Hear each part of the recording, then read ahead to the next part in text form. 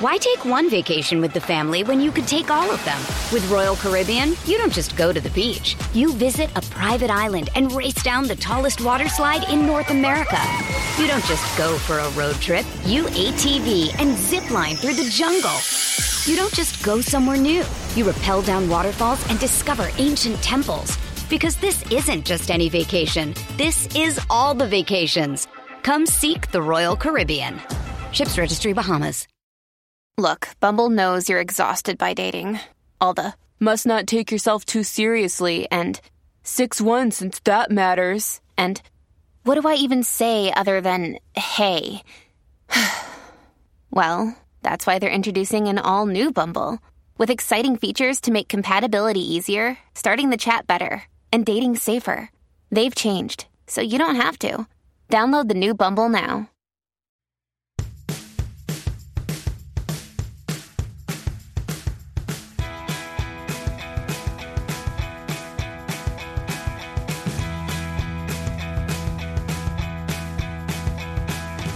Hello, everyone, and welcome back to the 90 Day Fiancé RHAP-Up podcast. We're here today to talk all about 90 Day Fiancé The Other Way, Season 3, Episode 12. And then later on, I'll be talking about the first episode of Season 2 of 90 Day The Single Life after this. But let's get to the task at hand. I'm your host and conductor, Puyazan Vakili, ready once again to break down all of the mess. And I am not alone. I got a monumental guest with me here today. First person to make a second appearance on this season of the podcast here with me. It is the one and only, the most famous person I know, the Chappelle. Chappelle, how are you doing? I'm good, Puya. But I'm worried about you. I have to say, I didn't know until last week I heard you and Liana talking about 90 Day The Single Life. I said, why are they doing this to him? And there's like a 90 day like Paradise Island or something like that coming up. Like, what are they doing? Why do they want you to never stop talking about this show? Bro, literally, it's going to take every day of the year to keep up with this for me. And I'm going to be here. I'm not going anywhere, but it's a lot. And obviously, as we'll dive into with these couples, every season, every pair, there's some mess and there's some problematic people, some shitty people. So it's fun. But also, damn, I got to be looking at a lot of annoying people, you know? Yeah. And somebody's mom is going to be on the new spinoff or whatever. I was like, what's going on here? I learned all about Debbie and her resurgence into the dating scene. She I'll give you this sneak peek. She's 69 years old. She's back in the dating scene. She met a dude on a dating app, went to the casino with him, then went home and they had sex. And the guy told her to stop talking so much during sex, and then she stopped talking to him, period. She told him to stop talking so much, like, while sex is happening? Yes, or he told her while they were having sex? No, she was talking a lot. Yeah, she was talking a lot during sex. And the guy was like, could you stop that? And then afterwards, she stopped talking to him, period. Well, what was being said? I think that's probably like for me, it's not about the amount. It's more about like the content. Was it good content, or was he just like, you're talking too much in general? I don't think it was like bedroom talk. I think it wasn't like talking dirty by any means. You know, it's probably like casual talk. Yeah. Or something. I don't know. And she's old too. So like, no disrespect to the olds, but I mean, damn, she got a lot of life lived. She got a lot to talk about. I really feel like that's not the time. Like if we're in the throes of passion with a woman of a certain age, you don't want her like reliving like the 60s. You know, like you really just want to stay in the moment. Okay. Maybe you might have my attention. I might have to go check this out and find out about. I'll send you the link. Yeah, it's definitely, and that one's on Discovery Plus, so it is a lot more, shall we say, uncensored. I saw way too much butt during this episode. A lot of butt. A lot of butt. A lot of Jesse butt. A lot of other people's butts. It was a lot. I'll link it to you. I think you'd be interested. Well, and this is not, I'm asking for the listeners. A lot of Debbie butt? Was there any Debbie butt? No Debbie butt yet, but not who yet. knows what the direction of this show is going to be. You know? Yeah, we'll keep hope alive. I mean, the listeners will keep hope alive. I'm sure they'll be excited to find out. Yeah. Well, we have plenty to talk about with this episode of The Other Way here. Now, since you've come on the podcast, many weeks have passed. How have you been enjoying the show on a whole? Yeah, I love the show. I love the podcast. And I like the show. I think my only criticism with the show is honestly it's just too long. Like they could probably do multiple. I mean, there's already a ton of seasons, but you could probably break this down into like, different sub seasons really. Because there are some episodes where it's an hour and a half and you don't even get to see any of the, like certain people, which is kind of frustrating because sometimes you're left on a cliffhanger waiting for the next time you can link up with one of your faves, your problematic faves. But this episode, I don't have an issue with that because there was none of one particular couple. And I don't know if you want to jump right into why they were missing. And if you know, or if they just weren't just giving us good content this week, but I'm so happy they're not here. Yeah. So I wanted to get your take on them. So that was actually perfect. Yeah. Steven and Alina, surprisingly, not on this episode. They've pretty much broken out to become the main couple of the show, I feel like. But I think my thought is they blew the load with them. They got a lot of the heavy content out, like the proposal was done. And now they're in the paper filing stage. Yeah. So I think the next time we see them, we're pretty much going to jump into like right before they're getting married stuff. So I think that's why we're missing them. Well, you said you're happy you didn't see him here. Why? Well, I hate Steven's face so much. Like I'm sure it's just so punchable. Like not that I want to punch him, but I wish somebody else would sometimes, just for TV, not like to hurt him. I don't want to wish harm on anybody, but I mean, his face is so punchable. I feel like he's putting poor Alina through the ringer a lot of times. And so, yeah, don't love his storyline because a lot of me probably wants to protect Alina a little bit. But this episode made me hate somebody else a little bit more than I hate Steven. So I'm decided to talk to you about it. I know exactly who it is, and sadly, we're probably going to talk about them last, but that'll brew it up. I love it. I can't wait to hear about it. Because I have a complaint, and I can't wait to file it. And nobody better call their lawyer and tell me not to file it behind my back. Oh, I'm getting mad already. I see what you did there. Getting mad already. Let's kick it off here with Ari and Binyam. They got the second most content today. So last time we saw Ari and Binyam, they've now moved to Kenya. They are starting anew. And the exchange they had together upon their first meeting was not so pleasant. Things were not going great there. And we pretty much picked up where we left off with them, where it's the next day. They had that big fight the night before. And they put little baby Avi to sleep. And Ari says, well, I got to go to sleep when Avi's asleep. So I'm going to go to bed. And then Binyam and Ari's mom decide, okay, let's go out. Let's go to the beach, have some lunch, have some conversation. And of course, they have to have the interpreter there. So they meet up with the interpreter by the beach to have all these deep conversations. Chappelle, what did you make of this exchange here? I mean, it seems like Janice, her mom, is just like, I need to hear it from his mouth that he is not doing the things that Ari is worried about and accusing him of.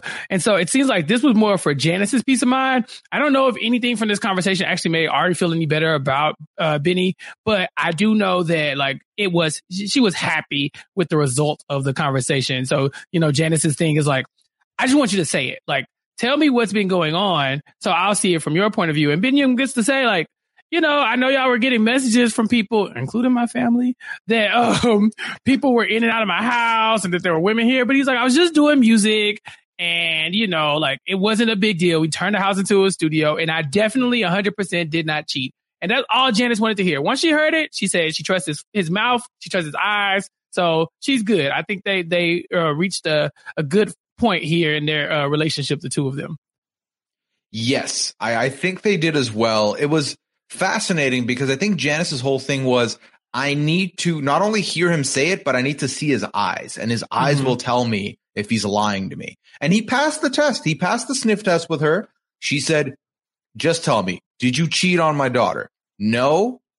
Okay, I believe you. And that was it. She believed him. And Binyam mentioned before they sat down that in his confessional that he was happy he was talking to her and not Ari, because at least with her, he could get a sentence out before he would get cut off, because Ari kept cutting him off and he couldn't explain anything.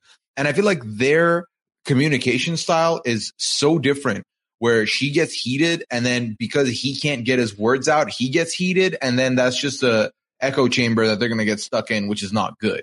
I felt good about this exchange. He mentions again, like the whole plan for him was they converted the house to a studio, and they're working on music. So you're going to have various people coming in and out. He does mention that one of his faults was maybe he should have potentially just been upfront with Ari about stuff as it was happening. Whereas if he's like, oh, she's not going to like people in the house, maybe I shouldn't say anything. Even though it wasn't that big a deal, him lying causes her to be suspicious of him. So he recognized that, which I did appreciate. Yeah, his thing is like, I'm lying to you because it will alleviate us from some of the arguments that we're ultimately going to have if I tell you the truth, because you're going to trip regardless.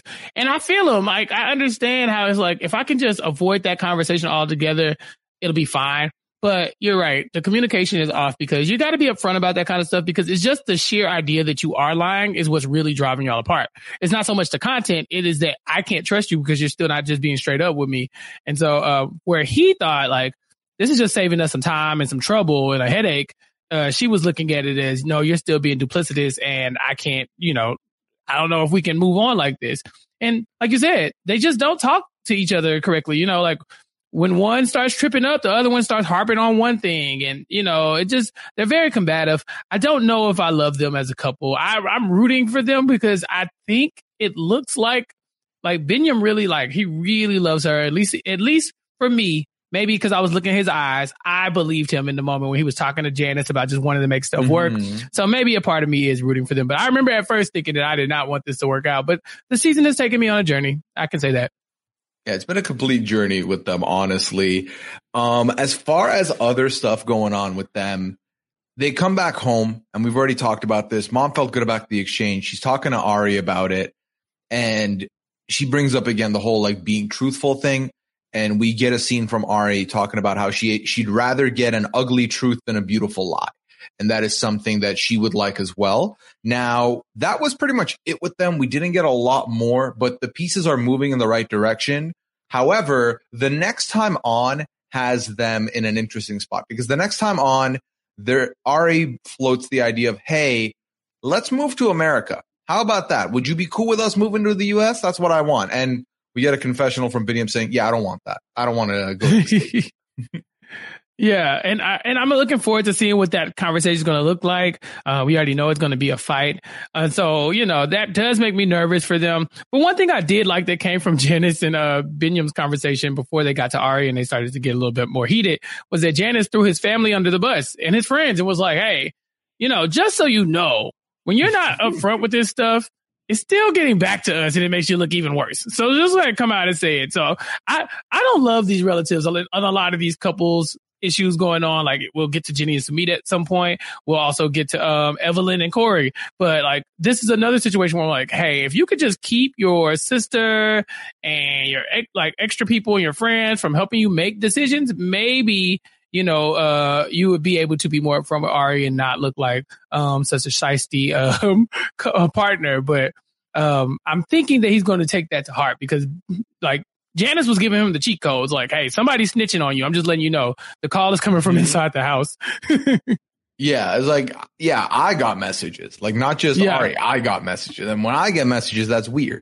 But no, it's interesting because I think ultimately the biggest qualm that Ari has also is she doesn't like a lot of the people he communicates with.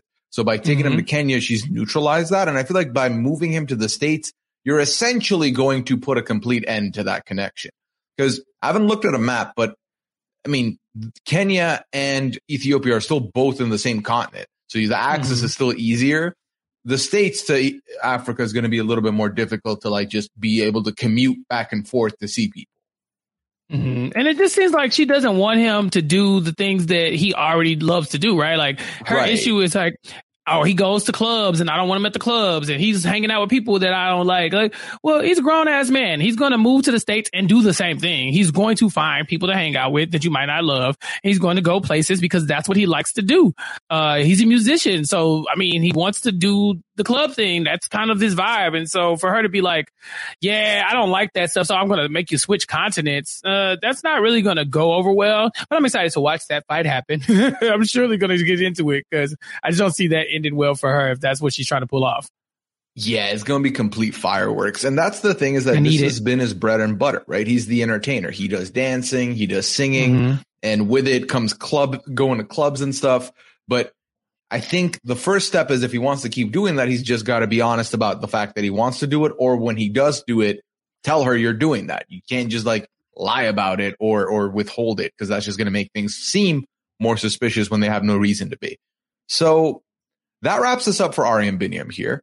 Let's go over to a couple that, honestly, they're barely on the season, and I feel like this is the most we got from them. Let's go to Ellie and Victor next. So Ellie and Victor are still in Providencia. They're still dealing with the aftermath of this horrible hurricane that has taken over the entire island. And the last time we saw them, they were having a big spat. They were not seeing eye to eye. They were fighting, and there was a lot of, jabs thrown here and there. They've now made up. So now they've made up, but Victor has decided, I'm going to take Ellie over to my sister's place, the same place we were the night of the hurricane, so she can see the damage, understand where we were sitting when all this was going down, and maybe she understands where I'm coming from more. Yeah, so I guess his goal is like she can never know what I went through, but let me get her as close to that as possible. So there should be a little bit more understanding of where I'm coming from. And, just kind of like his pacing, because she doesn't love that he's moving kind of slow. But he's like, this happened 2 weeks ago. The way the show, with 90 days, the episode being so long, and it was, what is this, like the 11th or something episode of the season? Like, it's a lot of time, seems like it has passed when it's only been 2 weeks. And so he's able to drag her over to like where it all went down, like ground zero for him and his family, where they were hiding under the cabinet, and like where you can see the roof is ripped off. And like, it's kind of like one of those things where you hear about it and it sounds bad, but when you're walking amongst it, it's almost like you can feel the ghost of that moment. And so he does that just so that she can, see where he's coming from a little bit. And, I really didn't love seeing it. It kind of made me feel uncomfortable, because you can tell it was so traumatic. And I think they were under that cabinet for 6 hours with a dog and like a kid and all kinds of stuff. So, I'm so happy that they made it there, but they're hella blessed, because that could have been disastrous. I 100% agree. I feel like when I saw that, I try and put myself in those shoes, and I just couldn't. I can't even begin to think how I would deal with not only the hurricane ongoing, but then you're looking at your family all there. You're trying to protect everyone, but this is something you can't protect anyone against. It's out of your control. You just got to survive it. You got to sit through it. So and now he's standing in the same place that was a solid place before that.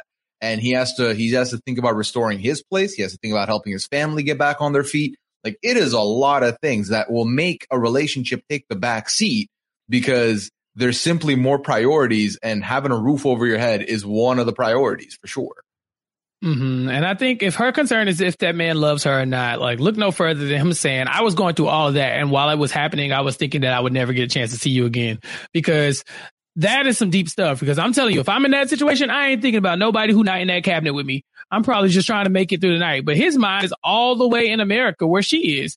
And so I'm like, listen, lady, he likes you. The man messes with you. He messes with you the long way, or the other way, as the show, says. But I like that moment of him just being like, I went through a lot of stuff, but I just couldn't wait to get back to you, because that'll make me feel good about them moving forward. Now, they do hit some bumps, but that moment was kind of sweet. I agree. And then, it was sweet, but the sweetness did not last forever, Chappelle. Things got nice. Not at all. They were sitting there in this like little tent thing they've put together, just looking at the house and talking about how, I think the love is what's holding this house together. And they're planning on going back to San Andreas, because they do not have enough supplies to stay there or to rebuild everything right now. But that was the nice part. Tell me a little bit about where things get a little nasty here. Well, it starts with that sentence you just said. The love is holding this house together. Love does not put a roof over your head, and there is no roof over their head. And so I think what's happening here is that, like, you're in kind of like this like sweet moment of triumph, and y'all are back together and all this other stuff. But very quickly, they start talking about finances and what it's going to mean to redo this house, because Victor is like, remember that time you said you wanted to have a family? Like, can we do that now? Like, sir, we don't have a place to live. Like, the love is holding this house together, but like, it could use some tape, some hammers, some nails, some brick. Like, this ain't it. And so they start talking about what's the next step. And I'm like, y'all need to worry about this current step that y'all are in. So I'm Team Ellie on this one. They're moving kind of quickly into a conversation that I don't think Victor's ready to have, because she points out that I've been giving you a lot of money. to take care of these things here, like, you know, before the hurricane. So where are we getting this money from that's going to take care of all of this stuff now and possibly raise a child? I think he is thinking that love is going to pay the bills. And I hate to tell him that's just not the case. Yeah. And they talk about the finances a little bit more. They talk about how their big plan was to have this bar set up when she moves there. They'll manage this little bar. And obviously the pandemic has hit. Now the hurricane has hit, and there's just no way they can not finance a bar, but like have a successful bar in a place where people do not have roofs over their head right now.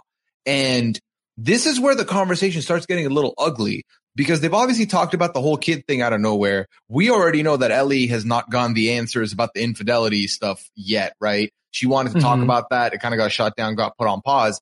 But then also now she brings up, well, there's no tourism here right now. And he's like, there are still people here that need drinks. What are you talking about tourism for? Is that all you care about, the tourists? And I was like, why are you getting mad about this, dude? Like, y'all are talking about something pretty serious. So I feel like he escalated it, then that caused her to escalate it, and then it just got messy from there. Yeah, I think he wants her to feel good about the prospects of them having the bar. Like, he's like, look, the bar is going to be the solution to our problems. No worries.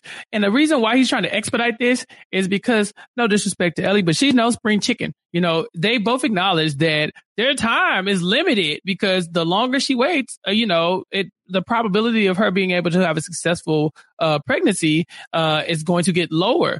And so he's like, look, we need to start trying soon, because I mean, you know, one day this might not be a possibility at all. And she's like, I mean, technically we trying it at home. I'm like, ew, you know, like, yeah, gross. But also, like, I mean, points are made. If y'all trying, but can you even afford that next move? And so I think his eye is on one thing, but the finances say different. Tourism is a large part of why is why that bar is able to be successful in their minds. And without it, just realistically, it's just not going to happen. Like, y'all not going to make any money.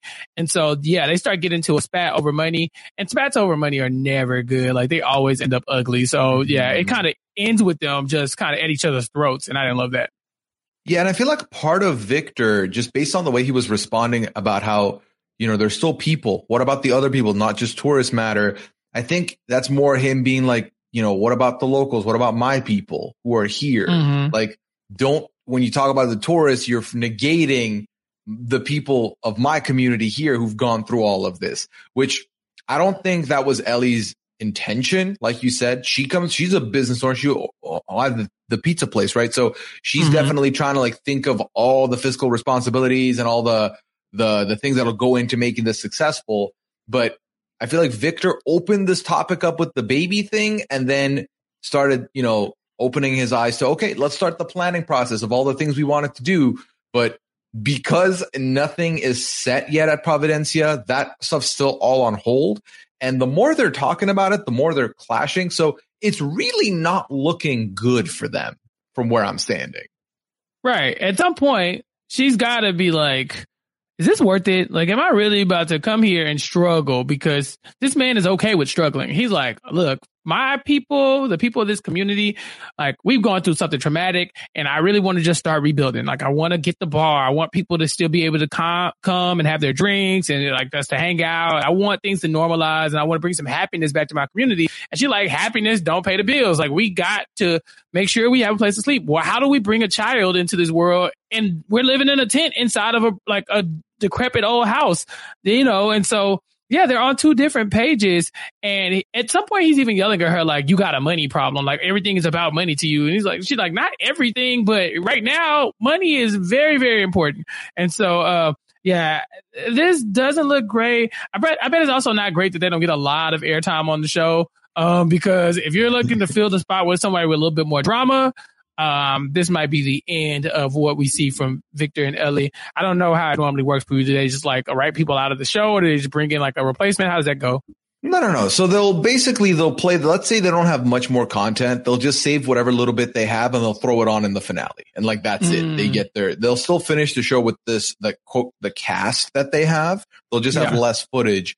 Ultimately with them, you know, Victor then says something along the lines of, listen, money isn't everything. Okay. We can still live and be happy without the money, even though like 2 sentences before that, he was talking about, money with this beach bar. But then Ellie does this thing where she brings up again that, hey, I sent you all this money, and if money isn't everything, I'll just stop giving you money. And Victor gets pretty defensive about that and says, I don't need your money. I'll give it. It wasn't that much money anyway. I'll give it back. And she was like, well, if we tally it, we'll see how much money it really was. Right. It was very awkward. Very awkward. Again, like you said, when finances come into play with couples, if they're not on the same page or not both coming in with an open mind or with their guards down, it'll get ugly real quick. Yeah. At some point, did he ask, like, well, if you gave me so much money, why I ain't got no bike? I think he said that. And I was like, wait, what? What is he talking about? Is this like, is she supposed to buy him a motorcycle or like an actual bicycle? But I swear he threw that out at her like at the last second. Like, yeah, you gave me so much money. I don't even have a bicycle. So really, what have you done now? Like, oh, you got her. You told her, Victor. Well, the funny thing is, too, he does have a bike, I'm pretty sure. I believe he had a bike because that was one of the things we learned early on before she moved was that he had am I thinking of another couple? Yeah, there's too many couples in this universe. Okay, Steven definitely was a biker for a while, right? Steven had like a bicycle, but I don't know. I picture Steven's bicycle with a little like basket in the front. Oh, it's got the basket and the tassels and like the little bell. It's Steven just frolicking. We love that for him. But stay away from Alina. She doesn't need these problems. Yeah, that's so funny. All right. So that pretty much brings us to the end of Ellie and Victor. The next time on for them, he talks about how he will give her all the money she gave him back and they can move on. AKA, it's going to get uglier with the two of them and not the fun kind. It's just going to be bad. Yeah, once she pulls out that calculator with the little, those old calculators with the little paper in it where they do like the ledger, like almost like a receipt. When she puts on her eyeglasses and is like, well, I mean, since we're tallying things, remember that time I sent you XYZ? Once he gets that bill, yeah, he might as well just break up because that's not an argument he's going to win. Once he starts to try to pay back all his debts, he might as well just call it a day, take the L, apologize, and move forward. But we'll see if that happens. We'll see. We'll see with that. Why take one vacation with the family when you could take all of them? With Royal Caribbean, you don't just go to the beach. You visit a private island and race down the tallest water slide in North America. You don't just go for a road trip. You ATV and zip line through the jungle. You don't just go somewhere new. You rappel down waterfalls and discover ancient temples. Because this isn't just any vacation. This is all the vacations. Come seek the Royal Caribbean. Ships Registry, Bahamas. When you need mealtime inspiration, it's worth shopping Kroger, where you'll find over 30,000 mouth-watering choices that excite your inner foodie. And no matter what tasty choice you make, you'll enjoy our everyday low prices, plus extra ways to save, like digital coupons worth over $600 each week. You can also save up to $1 off per gallon at the pump with fuel points. More savings and more inspiring flavors make shopping Kroger worth it every time. Kroger, fresh for everyone. Fuel restrictions apply. Step into the world of power, loyalty, and luck. I'm gonna make him an offer he can't refuse. With family, cannolis, and spins mean everything. Now, you wanna get mixed up in the family business. Introducing The Godfather at ChumbaCasino.com. Test your luck in the shadowy world of The Godfather slot. Someday, I will call upon you to do a service for me. Play The Godfather, now at ChumbaCasino.com. Welcome to the family. No purchase necessary. VGW Group. Void where prohibited by law. 18+. Terms and conditions apply. All right, Chappelle. Let's go to a more warm, positive atmosphere. Let's go over to Kenny and Armando and the big reunion. This episode for Kenny and Armando was pretty much all the families coming together. First group that came in were Armando's family. So last time we saw them, Armando had gotten the called and gotten the news that, hey, Dad's in the car. Oh my God, Dad's going to show up. Amazing. Cool. So they all show up. Armando's still very nervous about all this stuff. And he sits down, like they all, share an embrace. It's lovely, lovely. And then he sits down with his mom and his sister and basically asks his mom, hey, what caused Dad to come? Like, what made him decide to do this? And his mom says, it was your text. When you sent that text to Dad, Dad showed me it and was like, look what my son has said. And if y'all remember, the text basically said, if you love me and if you care for me, you're not showing it by not coming. This might happen only once.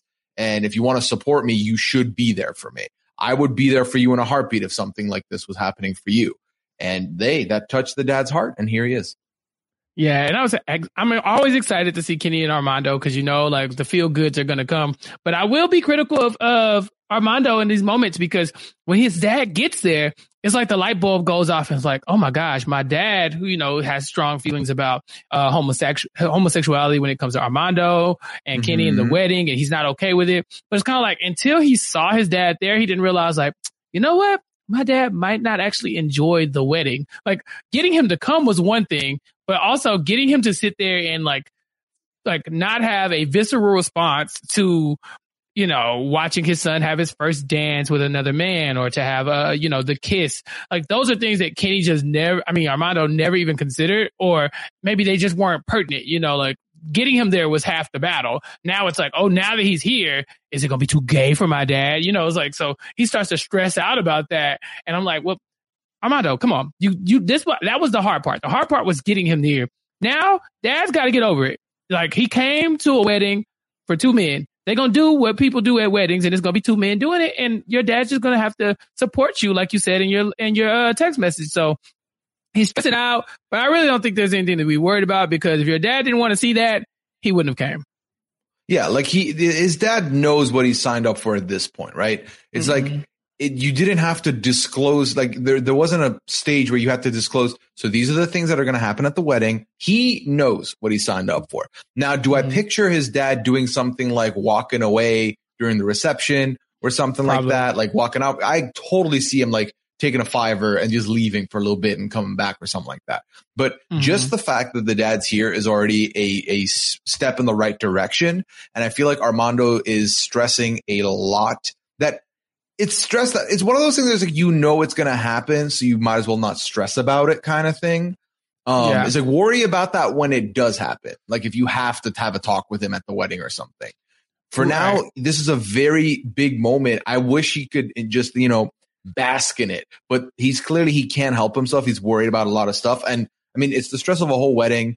Now Kenny's family showing up. Like I definitely see why he's so nervous, but I wish he didn't have to feel nervous, Right. We want him to be present and to enjoy this momentous occasion. But I mean, like his mind is just on like, what if my dad hates this? It's like, yeah, well, you thought that. That's why you knew it was going to be a struggle to convince him or to think that, or to get him to come or even to, meet with Kenny the first time. Like all that stuff is stuff that stressed you out. So you're just stressing yourself out again. Now it's easy for us to say like on this side of the world, like, oh yeah, like, get it together. But like we're just saying that we wish that you could be more present in the moment and didn't have to stress yourself out. So, Armando, it'll be okay. Like worst case scenario, your dad doesn't like it, and that's okay anyway, because you've already considered the fact that he doesn't like it. So it's not like he's going to ruin the wedding. I think his dad seems kind of even keeled, if nothing else. And so, at the very most, he might like not stick around or take a $5 or whatever. But at the same time, like Armando, it's not about your dad. It's very much about you. And I hope that you have a great wedding ceremony when that time comes. Absolutely. And it sounds like everyone else from his family is excited. They're good. Everything's good there, which is great. Then the next scene we see, it's all about Kenny. So now the rest of Kenny's family showing up. So obviously, his grandson Cooper and Madison were already there. Now his son Bryson's coming in. Cassidy's coming in. So it's a full Kenny family reunion. And he sees Cassidy comes through. Cassidy's pregnant. And this is the first time he's seeing her pregnant. And he's in his position where he is feeling, instead of, being like, oh my God, she's pregnant. It's so cool. He immediately thinks of, that means I've not seen her in a long time. That means I've not been around her this whole time. And that's really affecting Kenny. We learn in this episode, Chappelle, just how close this entire family is with each other, because he's not the only one struggling with this homesickness. The family is struggling without him. They don't know how to live without him. They're a very close family. Mm-hmm. He's the patriarch of the family, and he up and left them to go to Mexico to be with his his current fiance, and it was very different. Like this was a big moment for him because, of course, he had been living one lifestyle, and now he's been very truthful to himself and with his family and saying like, this is what I want, this is what makes me happy. And his family just has to kind of say, okay, you know, like if that's what makes you happy, then that makes us happy. But I don't think they were anticipating him possibly leaving them or not having time for them. Like he's not around when, you know, for the pregnancy, you know, like things that happen, you know, every time there's like some type of occasion, he's not around and you got to say, oh, well, dad's happy wherever he is. And so I think that's starting to weigh on all of them, not just him. And so Kenny took me on a ride this episode because normally I'm like, Kenny Armando, oh my gosh, I'm so excited for them. But I was like, Kenny, you tripping, because like you have to extend some grace to these people. They miss you so much. You can tell, you can see it in their eyes. You can tell he misses them too, but I feel like he's moving a little too fast for them as far as like some of the announcements that he makes before the end of the episode. Yeah, no, and that's definitely it with him, because I feel like he has told us he's homesick before we saw how much his family was also impacted. It felt like it was a one-way street. This is very much a two-way street. They miss him. He misses them. It's a full situation. But then the reason why it becomes an even bigger deal is that they're here for their dad getting married, right? And this is where he's been waiting to tell them about the whole, we're thinking about having another kid.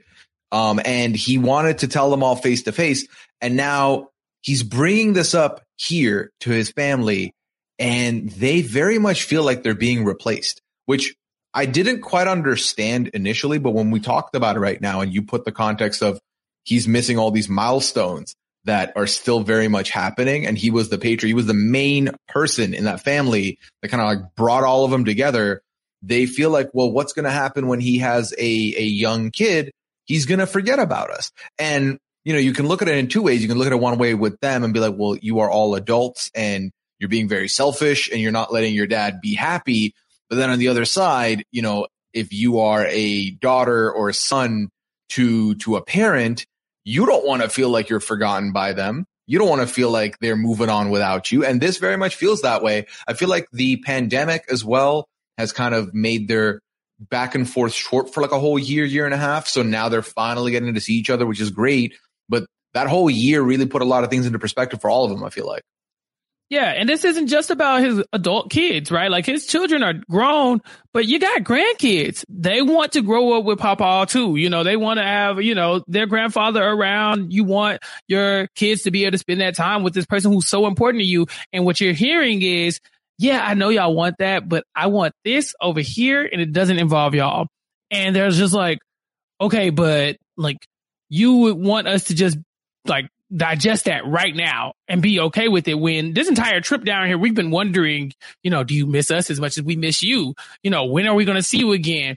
Oh my God, I can't wait to show you my baby bump because you haven't seen it. Like this is the first time he's seen his son Bryson in forever, you know? And so they're like, man, you know, we finally get this moment with dad. And he's like, yeah, remember the guy who I left y'all for? Yeah, we're going to bring in somebody else to also take your attention. And they're like, don't you already have Hannah? Like Armando already has a kid. He's like, yeah, that's not enough to distract me from y'all. I need one more thing. Like I need another thing to keep me away from you. And that's what they're hearing. And I feel like some of the kids are not taking it as well. I think Cassidy is a gem and she just does she's just perfect. She's like digesting it and she's trying to be there and show him both sides. But when I was watching it at first, I was like, yeah, y'all kind of have to let your dad live his life. But at the same time, like I would feel a way, you know, like, I mean, Puya, we're good friends. If you just up and decided that you were just going to go make different friends and weren't going to talk to me, Puya, I'd be upset. And, you know, this is your father. So he's no Puya, but damn, you know, you think that you get your time in every now and then. So I feel him. I get it. And I did not love this from Kenny because it doesn't sound like he's trying to hear their side of the story either. He's already made up his mind and that's what he wants to do. Yeah. And honestly, it's the same with me. If like, you know, 4 years down the line, you hit superstardom, you better not forget about me and hang out with me. You know, like we better still maintain the same level of friendship, if not more, that we have. And I expect that from you. I'll feel very hurt, Chappelle. So when it comes to this family, it's very interesting because, again, this is the one family, the one couple where we like everybody. And I can see it from the kid's perspective and I can see it from his perspective. But I feel like when they're here experiencing your new chapter with the marriage, now you're also dropping this new chapter with the kid. And they already think Hannah's the new kid. But you're saying there's a whole other chapter with another kid, and they're definitely, and like, you know, Cassidy says in the middle of her conversation, she was like, it's not a bad thing, but like, whoa, this is a lot of information. And they're definitely feeling a little bit of resentment from what's being said. And, you know, I feel like a little bit of it that also comes in with the kids is like, were we not enough? Are we not enough for you that you want to have another kid? And it's complex. And I hope we get a little bit more of this and we don't just move into the wedding and, you know, everything's happy, because there's definitely some issues here, some problems here that is happening that I want to put more spotlight on. Yeah. And Kenny even says, you know, like, I'm so used to like having to put my family first, and now I have a husband that I need to put first. It's like, well, Kenny, that's the thing. Everybody can't be first. Somebody has to take precedent over whoever else. And you have to establish that, and you have to, you know, be kind to the people on the way, you know, the people who do not get to have first place in your heart or in your mind or with your time or whatever the case may be. But everybody can't have all of you. And so you have to express that in a way that they understand it and they don't feel like they're being abandoned. And I think what he wanted was, feel happy for me that we are making this next step. I'm getting married. I'm having a kid with the man that I love. But what he's getting is, okay, but like, we hear y'all and we're happy, but also, do you not care about all the rest of your kids and grandkids? But we still waiting on you to come back home, and you haven't. And so I think that's going to be his big struggle. And so, like, yeah, this was not a great episode for me and Kenny. I didn't love it at all. Yeah, I know. I know the feeling. And that's the thing, is that's where the episode kind of ends with them. The next time on, we are at the day of the wedding and Armando's worried. We've already covered this, but it's going to be more of Armando being worried. Here's to hoping the wedding goes off without a problem and we can get one happy wedding out of this season, and it better be theirs. You know, so it sure as hell isn't going to be Steven and Alina's, because I'll tell you who's not going to be happy. Me. I will not be happy at that wedding. So let's hope this is the one. Yeah, we'll keep our fingers crossed because of all these couples, honestly, this is the only one I want to see married. I'll go ahead and spoil that for you right now. It's all we have. Yeah, it's literally all we have. So we'll see what happens. Fingers crossed. All right. Yeah. So let's then move on to another couple who's in the talks of getting married in the process, and that is Corey and Evelyn. So Corey and Evelyn are a very weird couple this season. I feel like they've played the most jump rope with their timeline, and they went from they're good to they're very bad, they're over, to, oh, they're maybe talking, oh no, they're full on back together. And that's where we're picking up here. They have now picked a new wedding date. Obviously, it's a couple months delay because of the whole breakup in the middle. But now they're meeting up with the wedding planner. And basically with this whole thing, Evelyn has said, Corey, prove to me that you want to be with me. You're in charge of planning the wedding. So Corey's done all the work up until this point, and now they're meeting with a wedding planner. And this is where we learn a little bit more about Evelyn's mentality through all this. Evelyn doesn't see this as them getting married for love. She sees this as her publicly giving him a second chance. Him getting a second chance at being with her and a very last chance at being with her. So it's complicated further because Evelyn doesn't really want to get married in a religious sense, because then the divorce would be if there's a divorce in play, she doesn't want to deal with that. But then Corey points out, you do realize that getting married is getting married, right? Like doesn't change anything. I can't with Evelyn. I can't do it. I cannot. I don't love Corey. I will say that first. I do not love Corey, but this entire episode, I was yelling, Corey, get out of there. Get out of there. Because this entire time, her issue has been, you know what? We got to keep our marriage a secret because my family doesn't believe in divorce. And, you know, like, we don't even want to let them know that we got married for government issues or whatever, like to keep you in the country and all that other stuff. But then they tell the family, and they're like, the family's like, you know, we don't agree with divorce. And she's like, yeah, I know. That's why I didn't want to get married in the first place. I was like, okay, cool. But now she's like, okay, even though we're married, let's not do a ceremony in front of God and them because, you know, then we can't get a divorce. Like, no, Evelyn. From day one, you've always said, you've literally never even considered a divorce. Like, we can't, my parents, They're not going to let us get a divorce. I don't get a divorce. We don't believe in divorce. She barely believes in marriage, but she definitely don't believe in divorce. But now she's acting like the religious ceremony would make it even more taboo that that you're getting divorced. Like, you're already not allowed to get divorced. It's not extra bad because you're getting a divorce and it was in front of God and them. Like, stop it. Cut that out. That doesn't make any sense. I want Corey to get far, far away, but this man is whipped. He gotta be, because there's no way I would stick around for this. I was like, what is happening? This woman has been telling you this whole time, like, we can't get a divorce. We can't get a divorce. We can't do a divorce. And now she's like, yeah, we could have a ceremony, but we can't do it religiously because we definitely can't get a divorce. He's like, I don't want to divorce you. And you wouldn't let me anyway, whether it was religious or not. You said we're in this forever. So I thought you should have got out a long time ago when it was just, hey, I just need to get married so you can stay in the country. Okay, cool. Then we could start talking about divorce. But she acted like she had taken a blood oath when she got married the first time. So why is this one so much more important than the first one when you were like blood in, blood out from the beginning? I can't do it with Evelyn. Not this episode. I was screaming at the TV. I couldn't do it.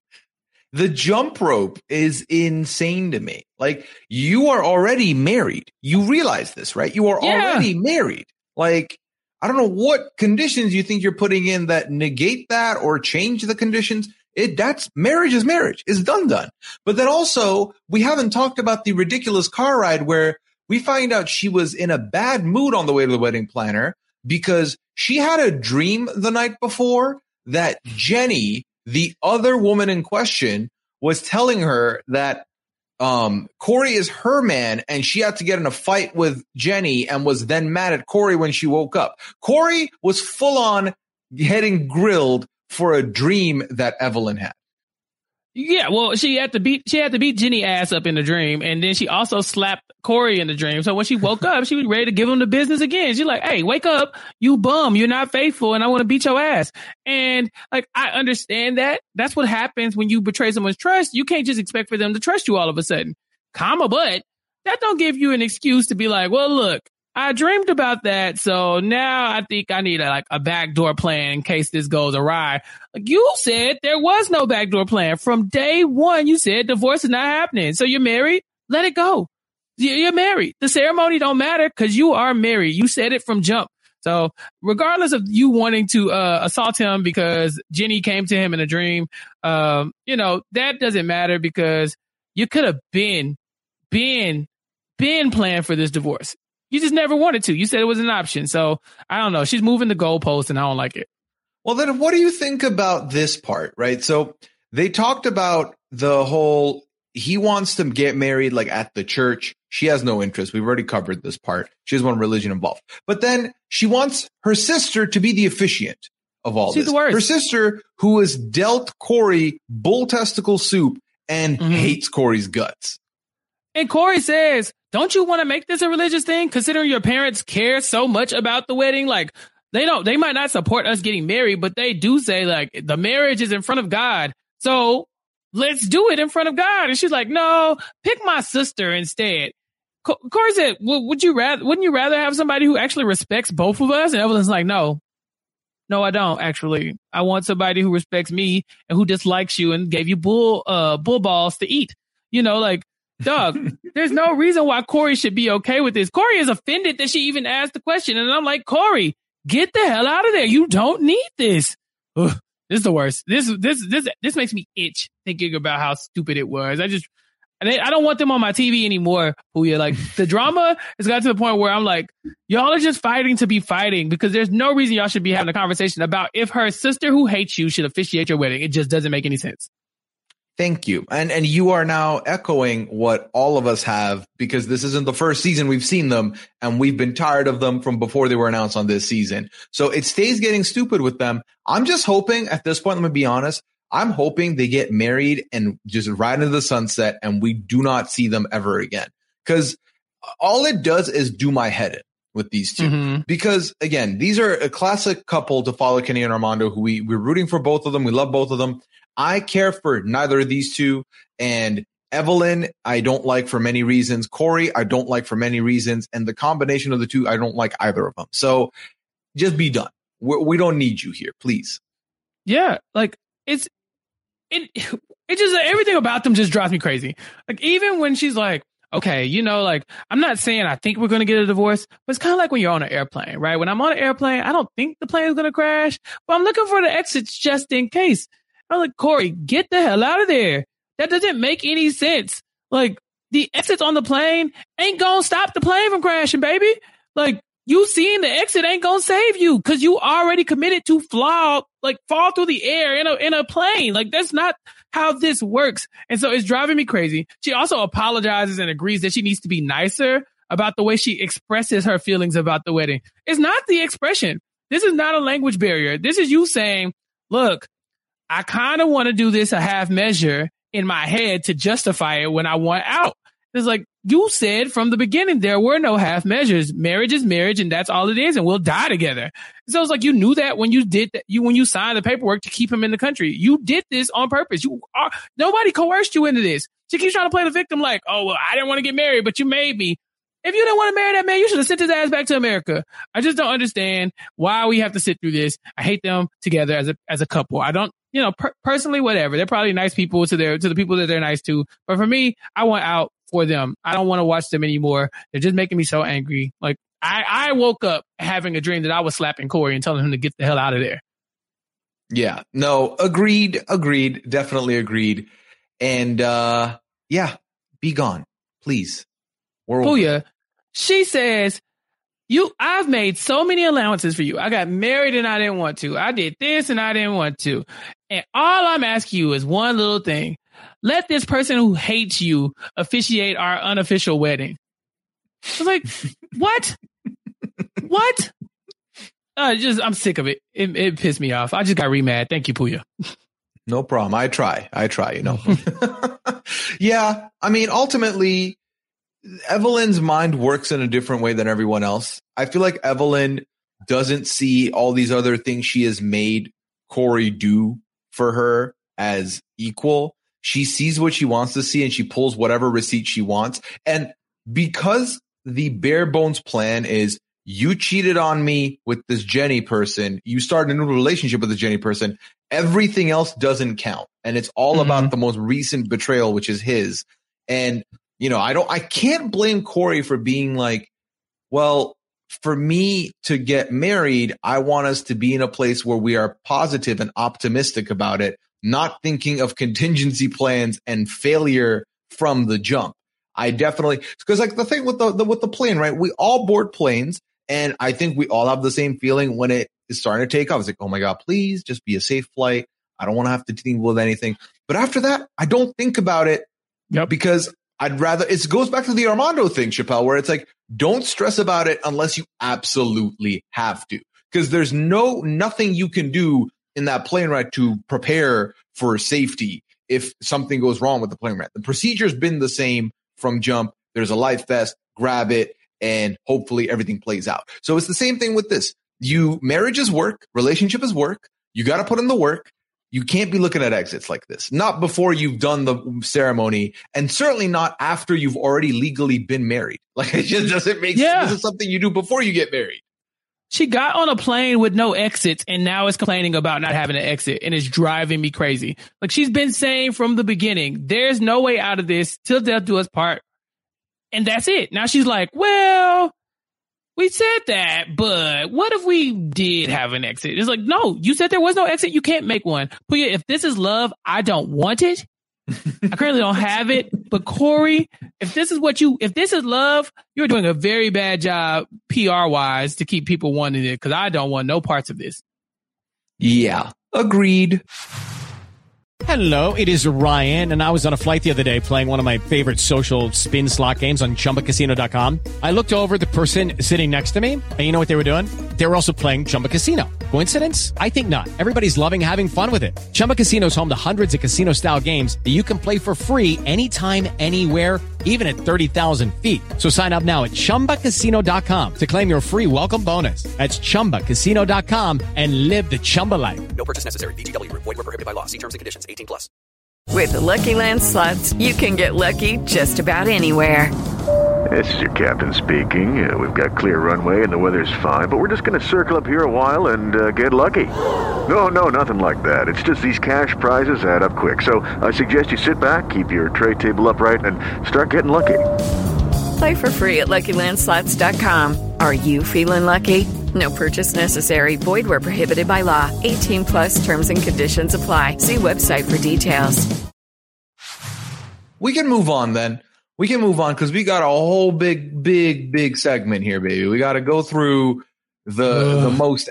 Oh my God, I don't even. Okay, let's just rip the Band-Aid off. It's Jenny and Sumit time, folks. What? And let me tell you, heads will roll. This is not. I predicted this is the one Chappelle wanted to complain about because it's the same one I want to complain about. We have a lot to go through here. There's a lot of content from them, and I have some special insight from our friend Sasha, who messaged me with some background information that we will be using to describe this scenario. Okay, so last time we saw them, obviously, Jenny and Sumit.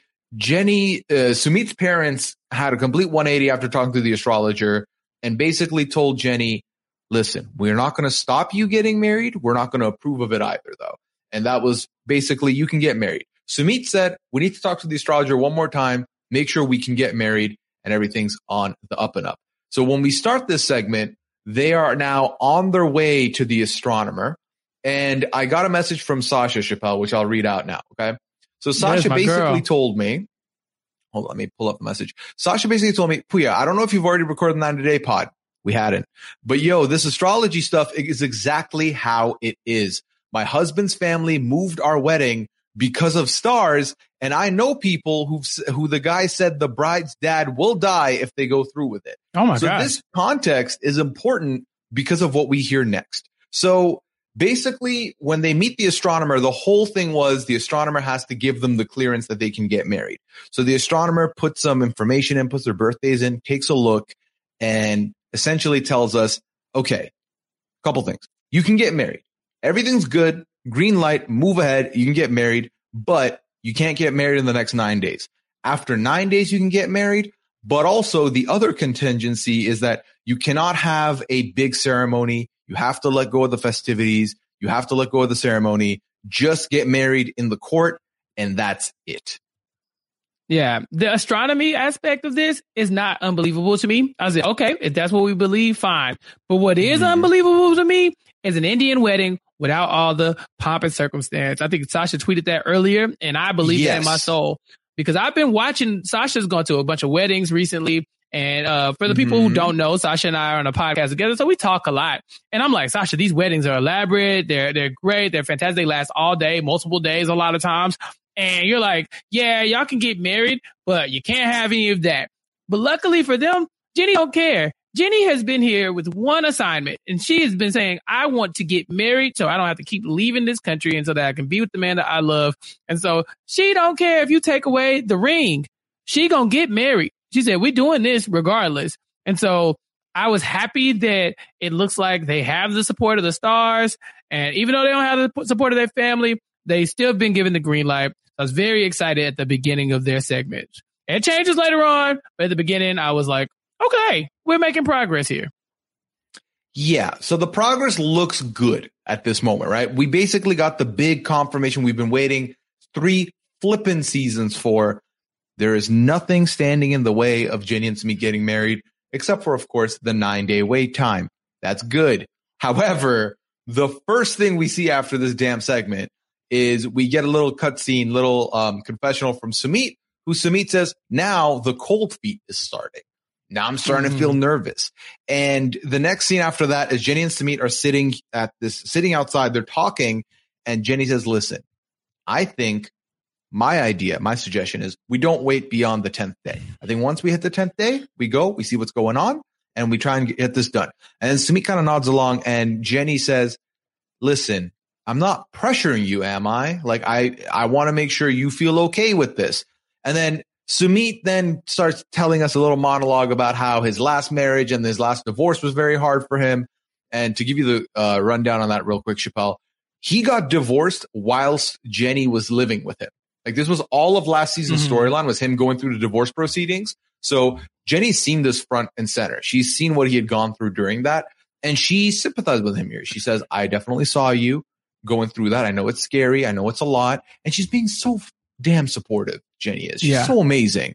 Just being understanding when, truthfully, she doesn't need to, especially when you see Sumit trying to force out tears from those tear ducts. I was like, that's not going to happen, guy. You are not built like this. You are not able to cry on command. Stop it. It looks embarrassing for you.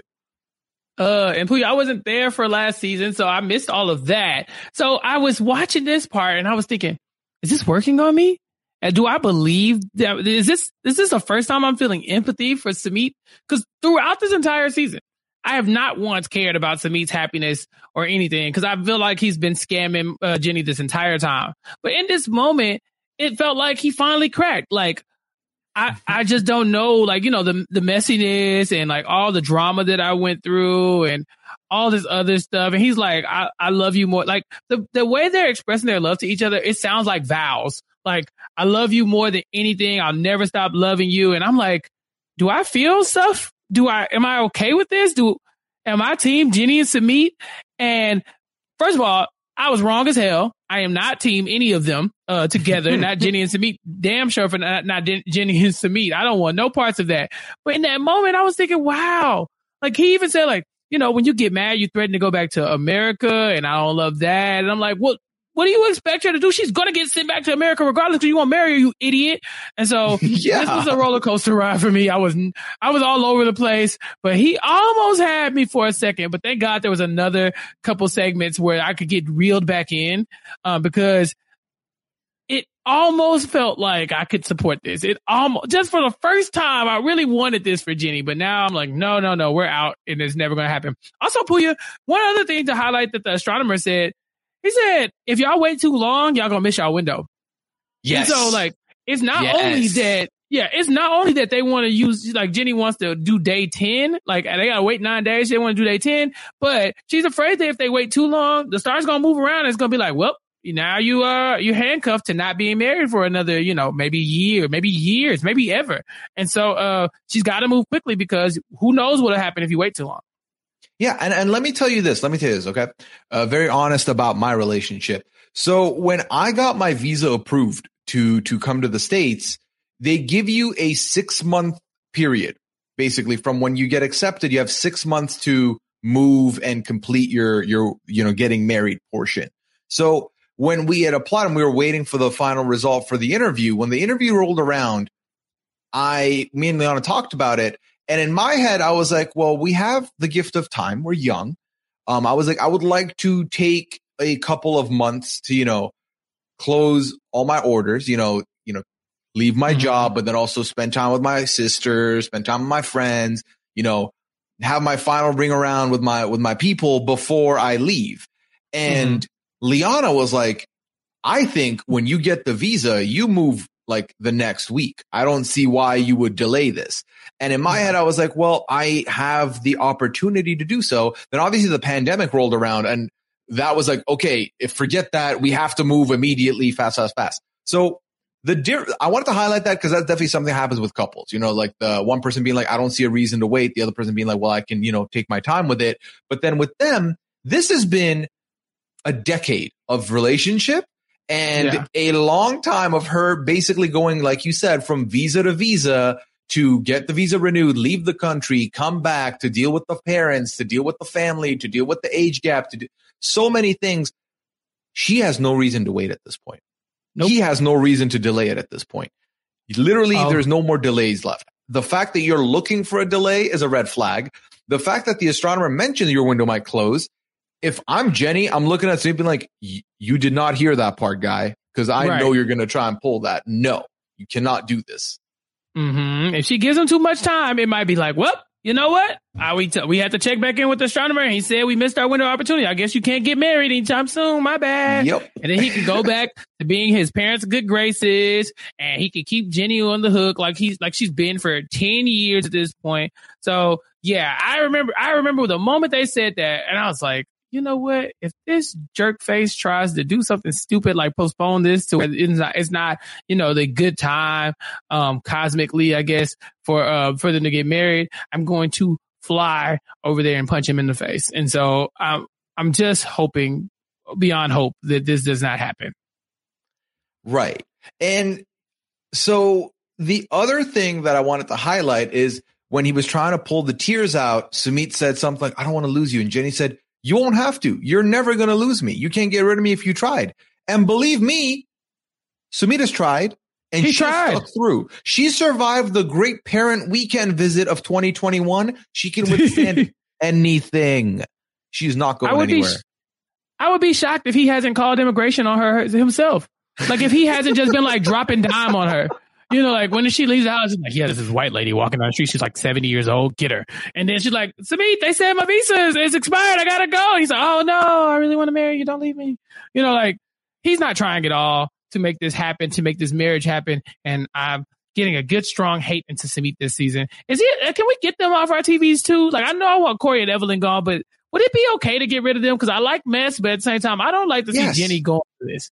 No, it's been 3 seasons. We're good. We don't need this anymore. We don't. Their story's over. Their story should be over. But Sumit keeps pulling crack moves that keep him on our screens. And it irritates me because then the next thing that happens is they go to meet the marriage lawyer, right? The marriage lawyer they met last year. They go to meet that person and they explain to him, listen, our astronomer said this. We don't want a religious wedding. We don't want a festive wedding. So the lawyer says, I understand superstition. That leaves you with one route, and that is the Special Marriage Act. Now, the Special Marriage Act, the way we learned it on the episode is they have to make an application. She has to pull up some documents because she is a foreign national. So they got to get the special documentation as well. Then they apply. Then a notice is issued. And during this notice, they have 30 days they have to wait. If no objections arise within the 30 days, then they're good to get married. So already they can't get married after 10 days. It's going to be like 40, right? So they find all this out, and that's the information they have. Nothing else really comes up from this segment. I'm just going to move on to the next one because that's the more important one. So then the next thing we see is Sumit goes to some place to talk to his friend Niraj on video call. Now, Niraj is his friend that lives in Dubai now. Shout out Dubai. And he works there now. That's what he's doing. And Niraj basically asks him, when are you getting married? And Sumit's making these faces, and Niraj's like, dude, why are you making faces? What's going on? What are you scared of? And Niraj can stay. He's amazing. We love Niraj. But Sumit tries to, pull the same nonsense. Like, I'm worried this and that. I'm worried things are going to change and marriage is rough and stuff. And Niraj was like, I'm completely confused with what you're saying. Because you're saying you like her and you like how everything is, but you don't want to get married. You're pretty much married right now. Nothing is going to change. I don't understand what you are saying. Just simply do it. And you should get married straight away. These are literally quotes I'm pulling from Niraj. Niraj is a real one, and he is amazing. Yeah. And I think we've seen this before with Sumit's friends. When they talk about Jenny, they all speak so highly of her. Like, her parents don't love that they're getting married, but nobody has a bad thing to say about Jenny. Like, that's one of the things that's different from some of these other couples, right? It's like we see, like, Evelyn's sister, like, talking shit about Corey, and we see Binyam's sister talking shit about Ari, but like rarely do we see like Sumit's friends like bashing Jenny. They seem to all be on board with the fact that, like, if this is what you want, she seems to be nothing but a loving partner, so go ahead and do it. But Sumit sucks. He sucks so bad, and Niraj is his friend, and he's trying to tell him, like, you suck. The things you're doing, like, he literally says, you are a jerk. You're being a jerk because of what Sumit ends up pulling. But even just in the moment, he's like, she's made so many sacrifices for you. She's flown across the country several times for you. What are you talking about? You're afraid. Like, you've gone through a lot, but she's gone through so much more. You don't have to worry about her being like your ex-wife. Because Sumit's whole thing is, my ex-wife, she wanted to change me. She didn't want me to be me. She wanted me to be somebody I'm not. Well, Sumit, you suck. That's why she wants you to be somebody you're not. Because the you that you are is horrible. Like, you keep putting this woman through all these horrible things. You're a man-child who doesn't make any decisions on your own. Like, that's why people want to change you. They want you to grow the hell up. Like, even your friend is saying, grow the hell up. It's so annoying. Like, I just want to fight this guy. And then it gets worse, Booyah. It gets worse. We haven't gotten to the bombshell here. So then, I'm ready to punch something. Can I punch my computer screen? I'm very happy that you have your camera on and I can see you do it. Everyone else can't. Angry. I have that benefit. So angry. The last thing that happens here, Niraj basically hears hesitation in Sumit after he says all this. And Yara says, is there anything you're not telling me? And Sumit says, yeah, so after we visited the lawyer, we got everything and we filed. I called the lawyer that night and asked him not to file it. And he hasn't told Jenny this. He is withholding filing for the damn marriage. And he's also not telling Jenny about it. And because his words, not mine, he thinks that Jenny would feel very upset about this. So I didn't tell her so she wouldn't be upset. I better hope she gets upset. You've been stringing her. Literally, think of anyone. Everyone talks about when a relationship's over, you think about, don't think of it as like time lost. Think of it as like experiences gained. Jenny is only losing time. There is no experience she's gaining from being with Sumit except for the experience of patience. Yes. That's it. So I can't with him. I can't. He's robbing her of so much of her life. And now withholding this filing, F this guy, dude. If nothing else was the deal breaker for Jenny and Sumit, I never want to hear about them being a couple ever again after this comes to a head. Jenny, love yourself. Get the hell out of there. What are you doing? Sumit, you raggedy bitch. Why? Why would you call the lawyer behind this woman's back and have them not file the paperwork? You're just waiting on the stars to move and for the astronomer to say, well, you missed your window because we didn't file in time. And you're like, oh, damn, Jenny, we tried, but I guess we can't get married. Like, to me, you suck. Like, this was the worst thing that I've seen on this show so far. I'm so angry. It's just like, you're breaking her trust. His best friend said it. Not only are you breaking her trust, but you're also being a jerk. I want him off my TV immediately, Puya. Like, he's embarrassing this woman on national television for no reason. Like, I don't want to lose her. I just really am really scared. Don't leave me. It's like, you don't deserve her. You don't deserve happiness to me. You're an ass. Like, start over. This woman has made allowances for you catfishing her, for you lying to her, for you gaslighting her. And now you're going behind her back and doing all of this shit on TV. Like, oh, he's the worst. Oh my God, he's the worst. I'm just angry. I'm so angry. I don't even know why you got me watching this show. I want to fight that grown man. It's time. Somebody needs to do it. Jenny, I don't know what to tell you. You got to get out of there because you're in a blender right now. You are in hell. She is literally being made the dumbest person in 90 Day Fiancé history, not through any of her own actions, but through the things she has to deal with this man. And it is heartbreaking to have to watch this go down. It is awful. And I hate it. I don't see her, like, we see the next time on with her, right? And the next time on with Jenny entails, he tells her about the hold and she gets really mad and storms off. And then she's back at the temple and the person at the temple is telling her, force his hand and say you're going to leave, because then what is he going to do? He has no choice at that point. And Jenny sounds like she's going to take that advice. I think just force his hand and leave, period. Don't wait for a result. Just leave. Just go. Just leave. Okay? Just go. Get the hell out of there. I just don't know. Like I said, if this is love, I don't want it. I don't want it. And I think we should hear the ex-wife's side of the story at this point, because to me, I have to be lying.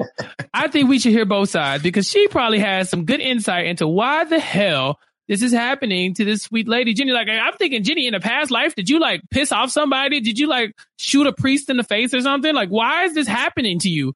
Like, you're talking about experiences that you're going to take to the next level. When I'm Jenny's age, I don't want no more new experiences. I want the same experience I got, and I want to be happy in those experiences. This is going to lead her to being a way better person than I'll ever be, because the amount of patience that she's going to have to learn dealing with Sumit, and that she should have learned by now dealing with Sumit, is astronomical.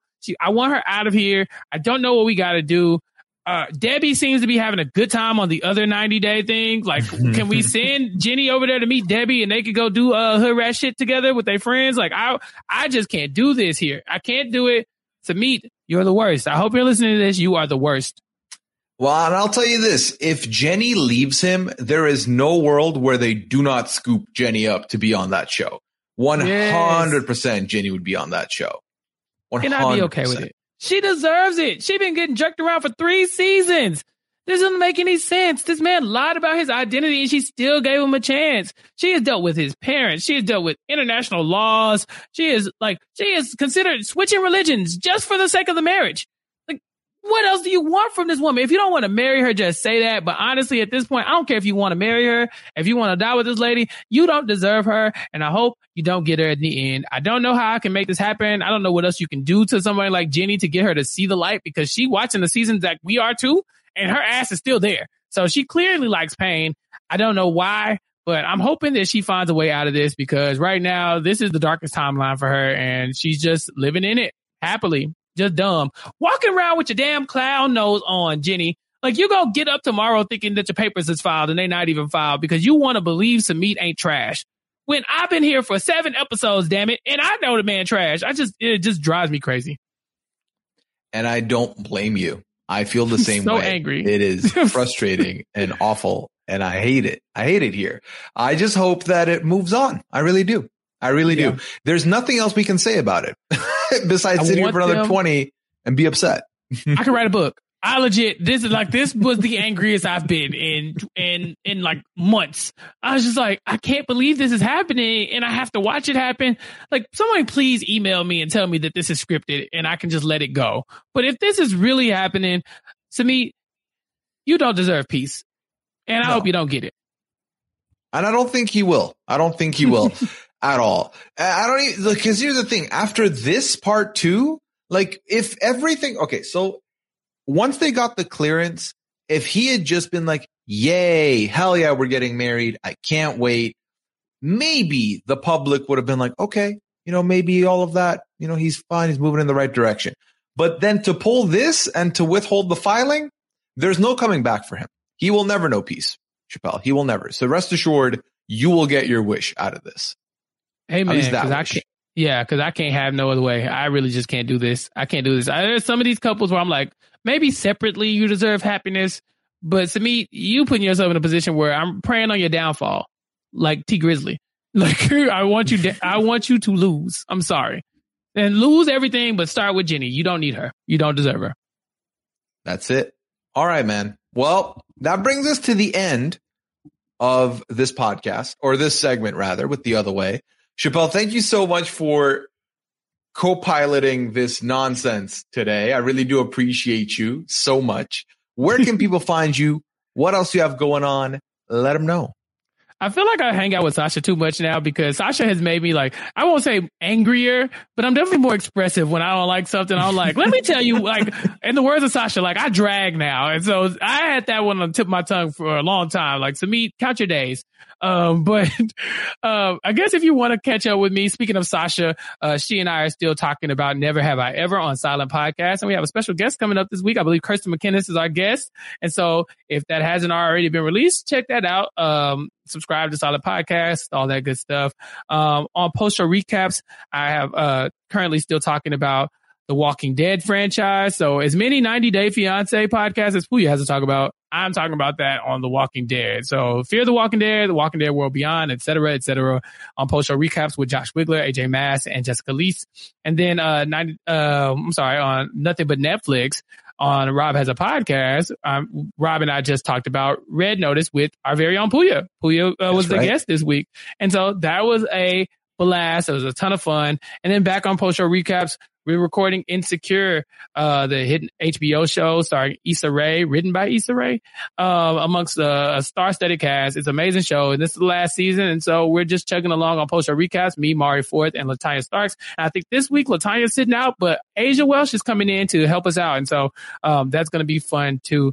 And I think that's mostly everything. I still have my guest spot that I'm doing pretty soon on the Pretty Good podcast over for Curb Your Enthusiasm with Alexander Chester and Av Sininsky. And so all those things combined make up my very, very busy week. But you can follow me and keep up with all that stuff on Twitter at Chappells_show. That's CHAPPELLS_show.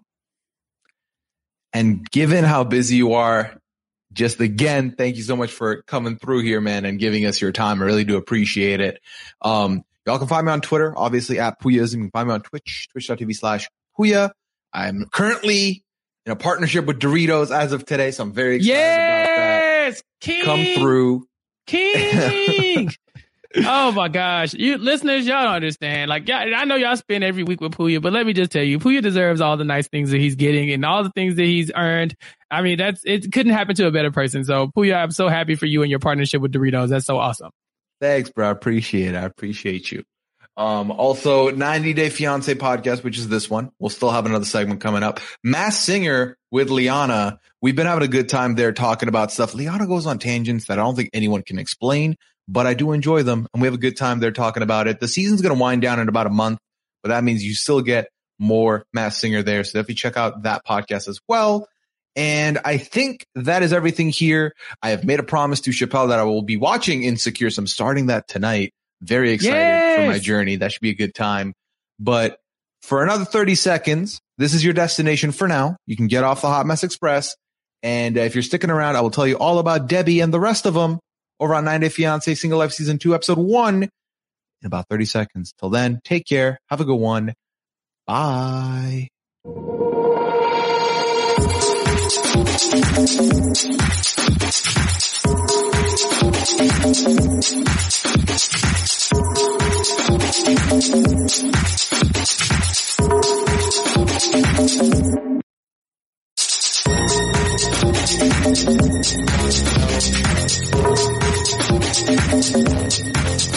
Hello, and welcome back to the 90 Day Fiancé Wrap Up podcast. We're in the second segment of the evening where we talk about 90 Day Fiancé Season 2 premiere of The Single Life. And let me tell you, there's some stuff to talk about here. So my vision currently for this moving forward is I would like for us to do a time limit on this, hopefully, because I don't want to, give you another hour and a half on top of the hour and a half that already exists. That's a long podcast.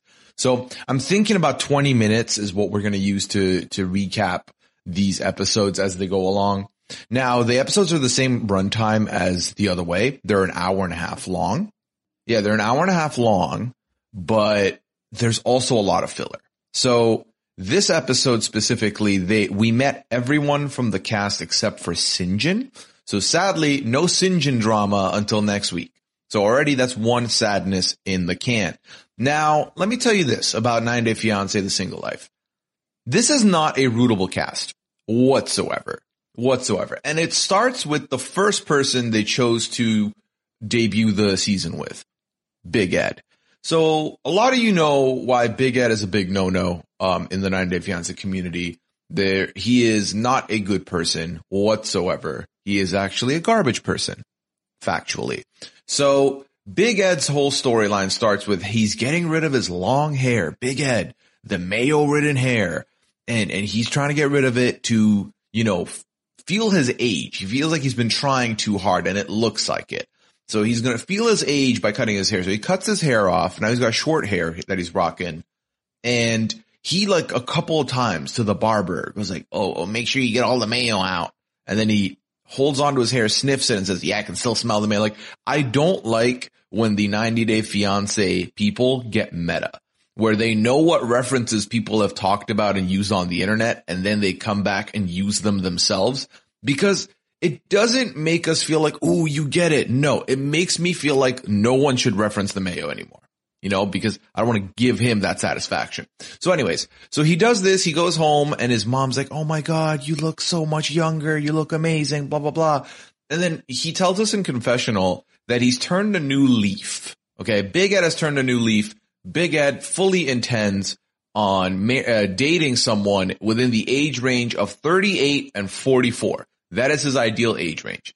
And the producer asks, well, would you date anyone in their 20s again? He's like, no, I wouldn't do that ever again. I've been burned twice, blah, blah, blah. Now, I usually do not talk spoilers about the season. I don't seek the spoilers for the season. And by spoilers for the season, what we basically mean is, obviously the internet has its way of finding these people in the wild, or while, they're living their lives on social media, and they'll kind of piece together where these people actually are.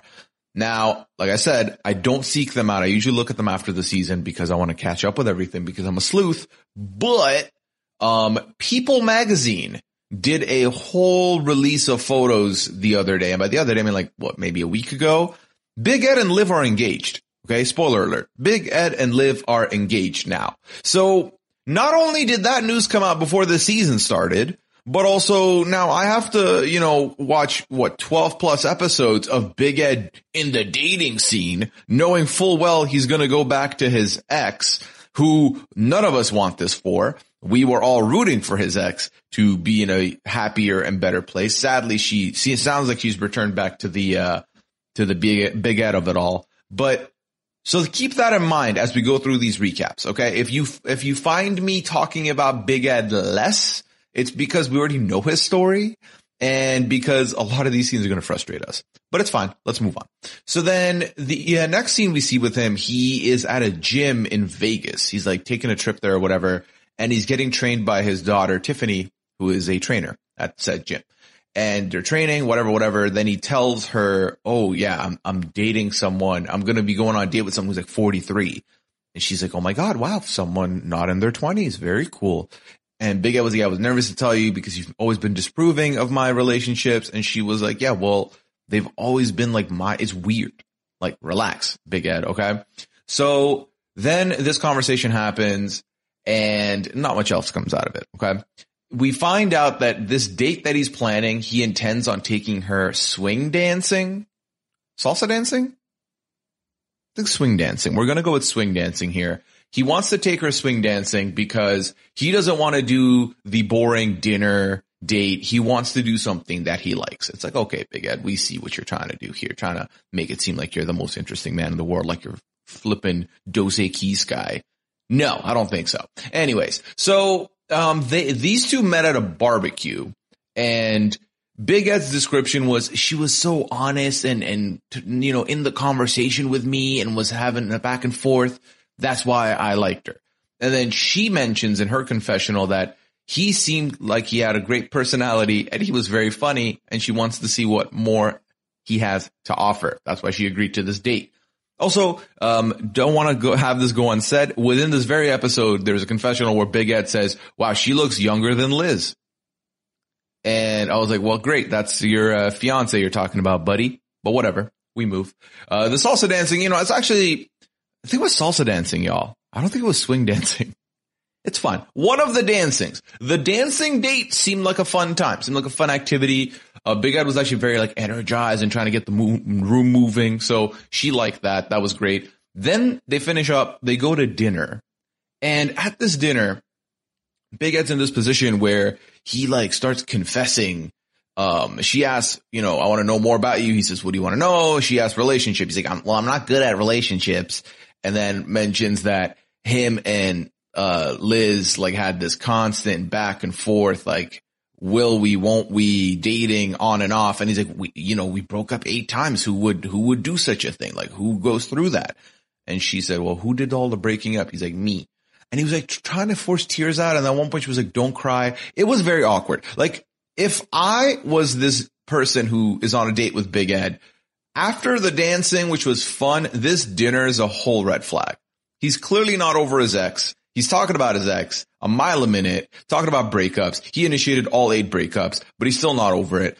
No, this is too much. I'm dipping after this dinner.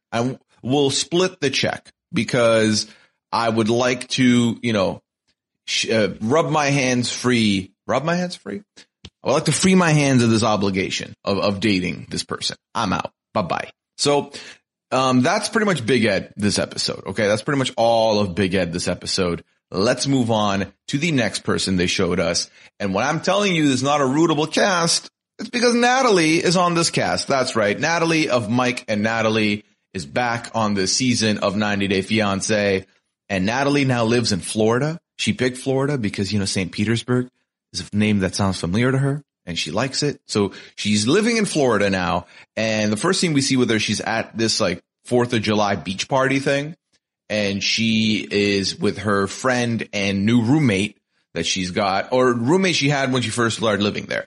And they're trying to meet, guys and stuff, socialize. So she goes up to these 2 dudes. She's like, I'm sorry, what is this activity you're doing? And he's like, oh, it's cornhole. I was like, thanks, Josh. So Josh is playing cornhole with his buddy. Out comes Natalie asking about the rules and stuff. Then she's playing with them. Then when the friend comes over with her drink, they walk away and say, what do you think of the guy? She's like, no, I don't like that guy. So Natalie tells us her ideal man is a man that will take orders from her and she can be in charge. She wants to be the alpha in the relationship. So, which is fine, you know, Liana, very much the alpha in a relationship, you know. I'm not saying Liana and Natalie are the same. Liana, if you're listening to this, I am not saying you and Natalie are the same. You are very different. You are amazing. You're perfect. And I appreciate you. Okay. Say my own butt right now. Okay. So then, that is the big storyline with her. She's trying to find a man. You know, this is the single life we're talking about. Of course, they're all looking for partners out here. So then she goes out, like this is the next scene. She goes out to this bar with two other friends, the roommate friend that I mentioned earlier and some other friend as well. And they're just chilling. They're like, maybe we'll meet a guy here, whatever. And this like older gentleman, probably like in his 50s, comes through and throws every generic, played out, uncomfortable. Like think of Flirt Game, think of Pickup Game, right?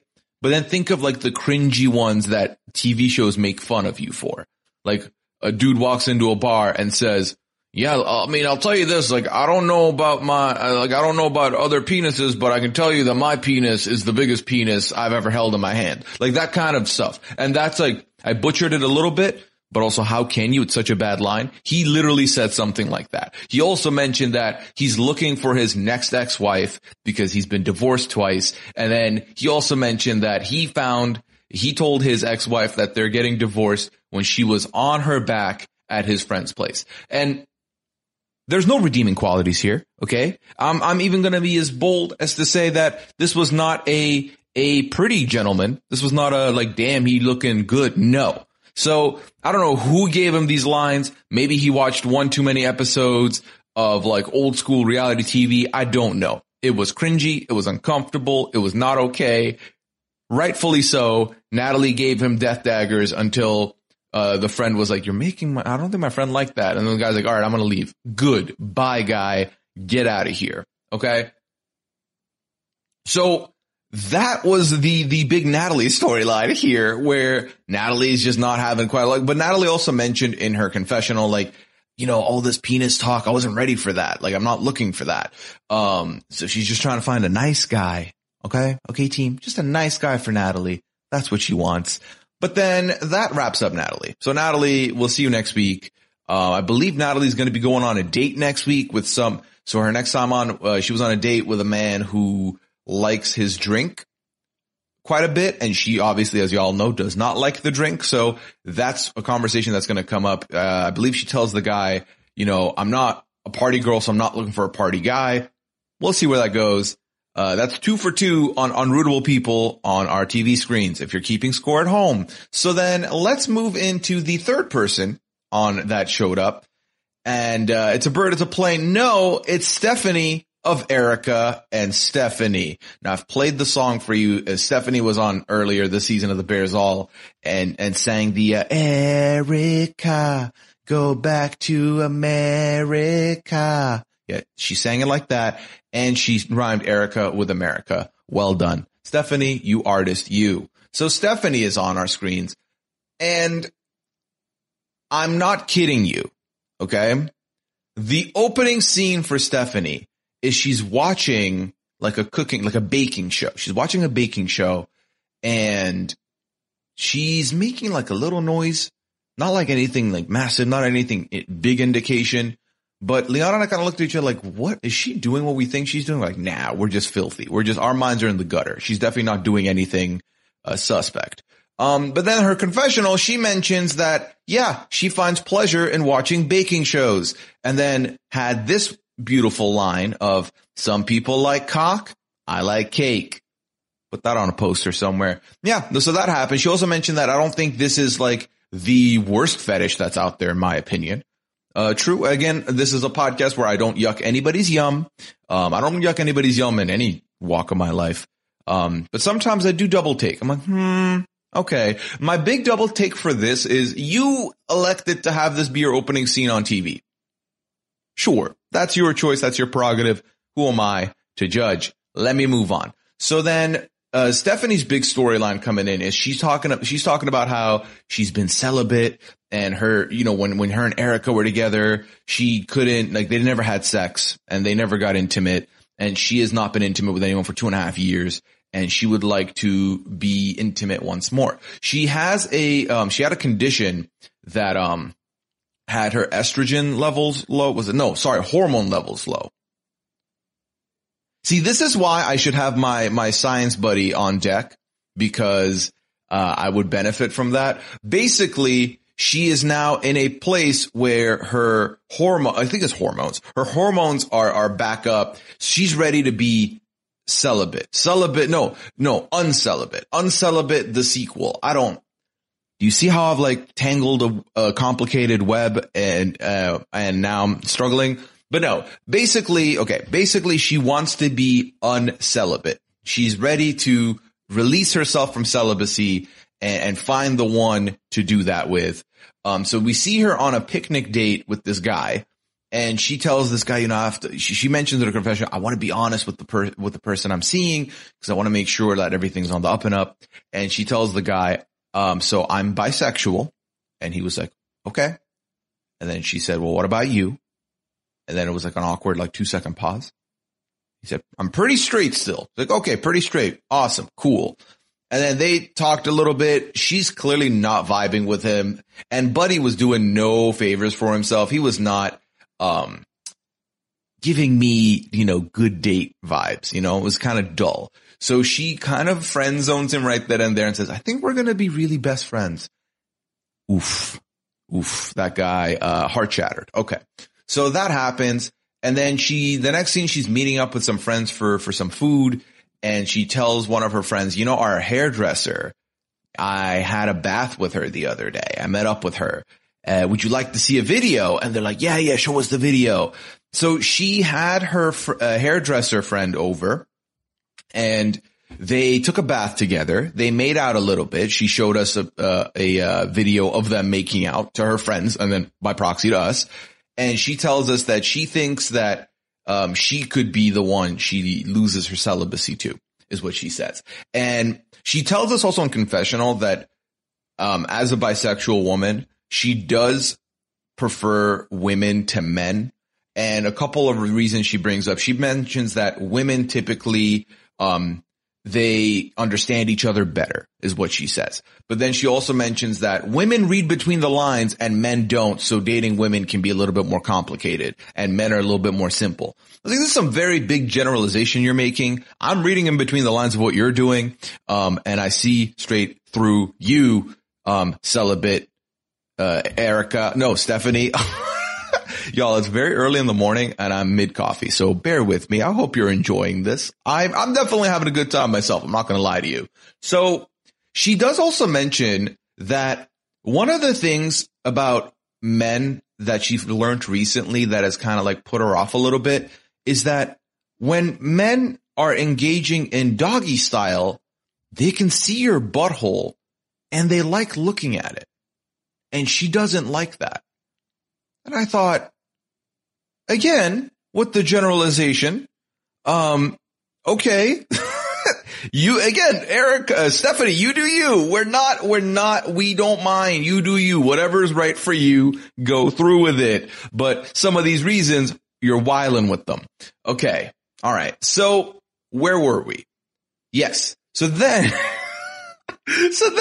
Stephanie goes to another meal. This is another scene, and she meets up with her intimacy coach, her sex coach. And basically this coach, her clients are people who are dealing with some sexual dysfunction in their lives, and she, you know, builds them back up, allows them to find their mojo again.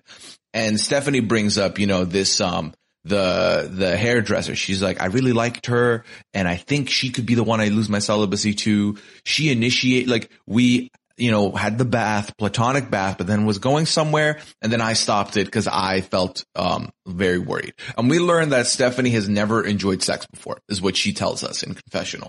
So, and she mentioned when things start to get heated in a intimate encounter, she finds her mind racing and she starts thinking about Are they looking at my stretch marks? Did I shave well? Are they enjoying this? Do they like that? She gets in her head, and then it causes her to get removed from the moment and lose her mojo in the process. So again, these are very serious things that Stephanie is going through with the intimacy of it all. So then the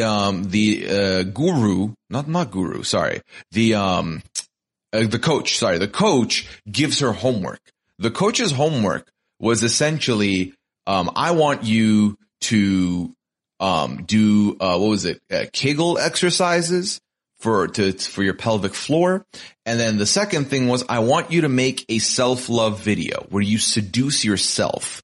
Also, probably should have said this earlier, not 19 minutes into my ramblings here, but this show is on Discovery Plus, so they go out of their way to give us a more explicit bit of content.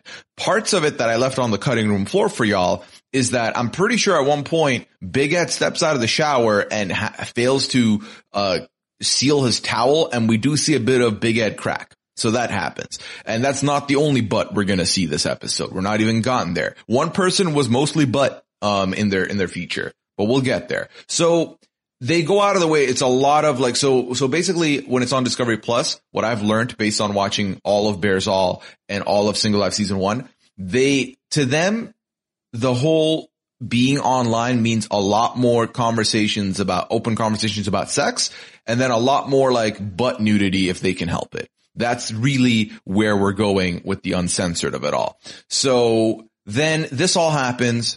Stephanie has homework. We move on to the next person.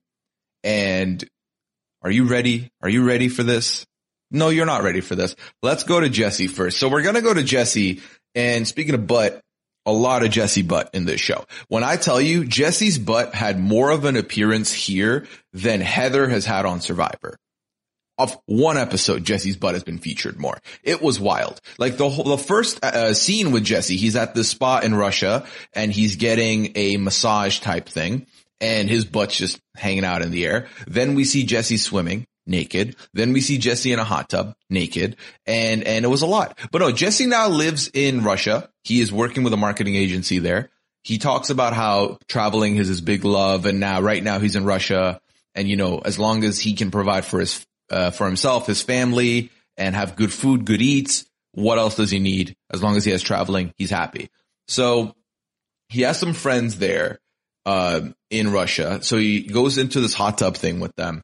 And he tells them, yeah, I'm enjoying myself here and everything, but I'm going to be going to Colombia soon in like 3 days.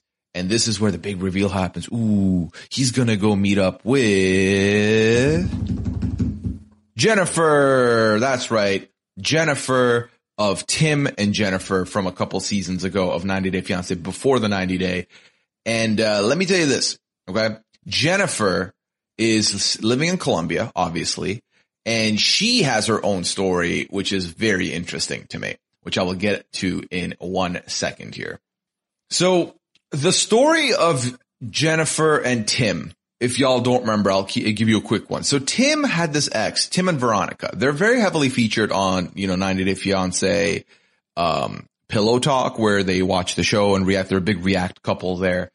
Tim and Veronica are very close. We're always close before he even went to see Jennifer.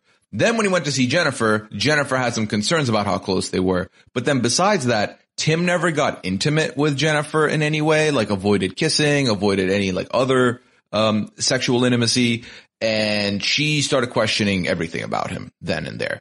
And they eventually broke it off. So she had a very bad experience with a relationship there from the 90 Day world. But she DM'd Jesse. Okay, she DM'd Jesse because she was, I don't know, he seems mysterious and then he seems sexy. So she messages Jesse and Jesse doesn't reply for a year. Jesse didn't reply for a year and then replied, and she was like, okay. She was cool with it. She was like, okay, that's fine. You replied now, better now than never. And Jesse and her basically hit it off. And then now he's going to go see her and they're going to see if they're a fit. However, the big bombshell here is that Jennifer has been seeing another man, and this other man she's known since like her high school days, and this guy had a thing for her from like way back, okay? Always followed her around. This is what she was telling us. So this is Kakua. Kakua is the man in question here, and she's been dating him, but they've not got labels on it because they're not exclusive. So she goes on a date with Kakua, and she tells him, listen, this guy's coming over soon, and I think there's something there with him. I just want to give you the heads up. And, Kakua reaches into his bag and, whips out some of the reasons she might not want to do. He's like, don't you remember that other guy, Tim? Like, what if this is like that again? What if I'm right here? I'm just saying you can do it. You have me. Like, I'll take care of you. I care about you. She feels stronger about Jesse. And the reason Jennifer tells us is this.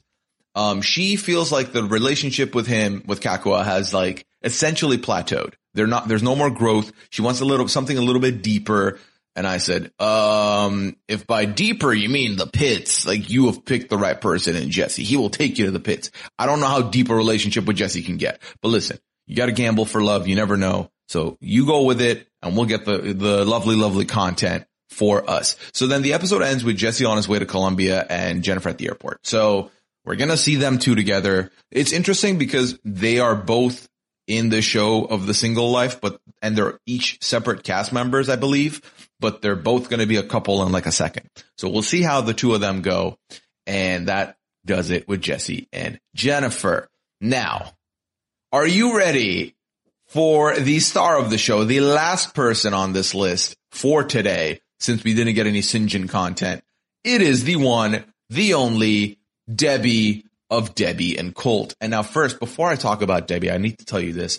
The way these image transitions work, you know how when they'll play some music in the background and then they zoom into this couple and they give you the chyron with their names, and that's how the scene starts for a couple.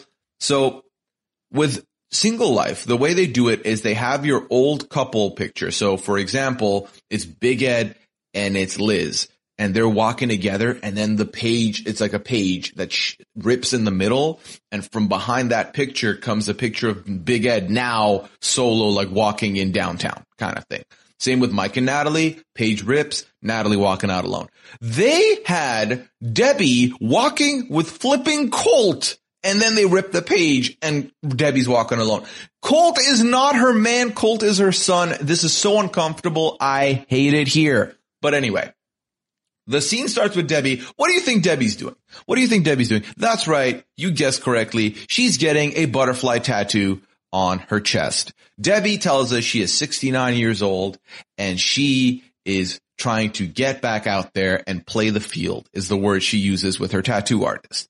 Debbie talks about how she was married for a long time to Harley, Colt's dad, and the way they met was this guy came over to her at a bar and said, "Hey, would you like to play some Pac-Man?" And then they played some Pac-Man and she beat him, and the rest was history, as they say. So he passed away 13 years ago to a heart attack, and she has not been with anyone since. So she's ready to get back out there and find herself somebody, a partner, to live with. And also now that Colt has, moved on with Vanessa, someone that she loves very much, she wants to have her own life because she knows that eventually they're going to fade apart from each other, despite the fact that she's lived with Colt all of her life. Okay. So Debbie's story pretty much is that, but we see just more of it. So what else do we learn about Debbie? So Debbie goes to this lunch with friends, shows them the tattoo, and then they start talking about, what have you been up to? She got Colt and Vanessa convinced me to get on these dating apps. So I did. And I found a guy. We went on a date. We went on a date to the casino. Everything seemed fine. And then on the second date, they hooked up.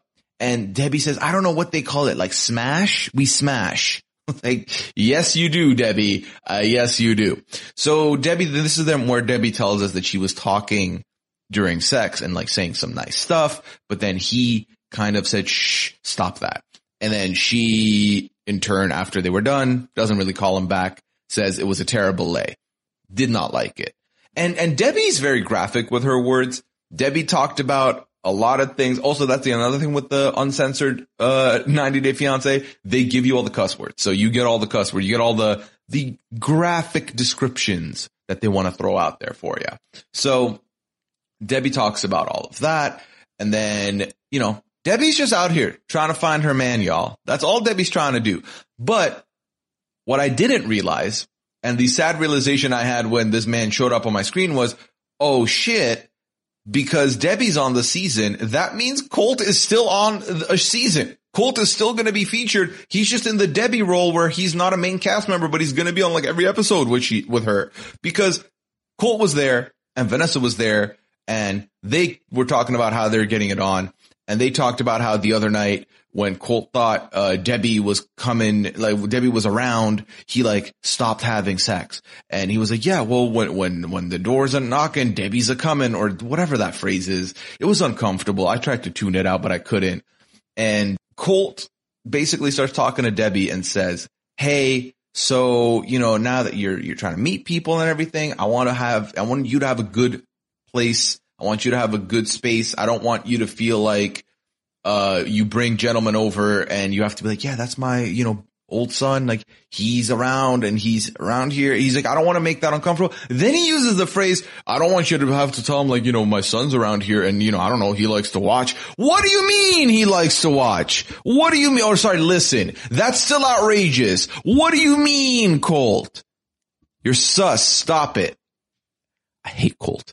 Do you see what I mean with the unlikable cast? Who are we rooting for here? Who? I want Debbie to be happy. Sure, I guess. I want Debbie to find herself some happiness, but everyone else, I don't like you. Anyways, maybe Sinjin. We'll see. The jury's not out on Sinjin yet, but that was like the big thing with Debbie. Debbie gets the bombshell information of like, oh my God, they want me to move out because they don't even want her to keep the house. They want to keep the house. So she talks about that in like a very panic mode of, oh my God, like, I think I have to put this stuff on hold, like looking for love because I got to find a place. Otherwise I'm going to be homeless and I'm going to have to be homeless with my cat, just me and my cat homeless. I thought, Debbie, you'll be fine. Like, Colt's not going to let you end up on the street, obviously.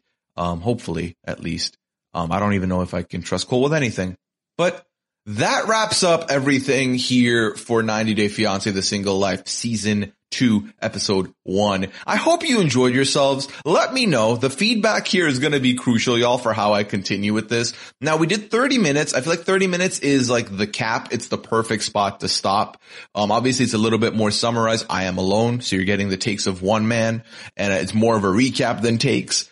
Wasn't it? So some of my opinions peppered in. But let me know if you enjoyed this. And obviously we will be continuing this coverage throughout the season. Of course, you can find me on Twitter at Puyaism. You can find me on Twitch, twitch.tv/Puya. Please come through there, throw a follow, say hi. Always appreciate your presence.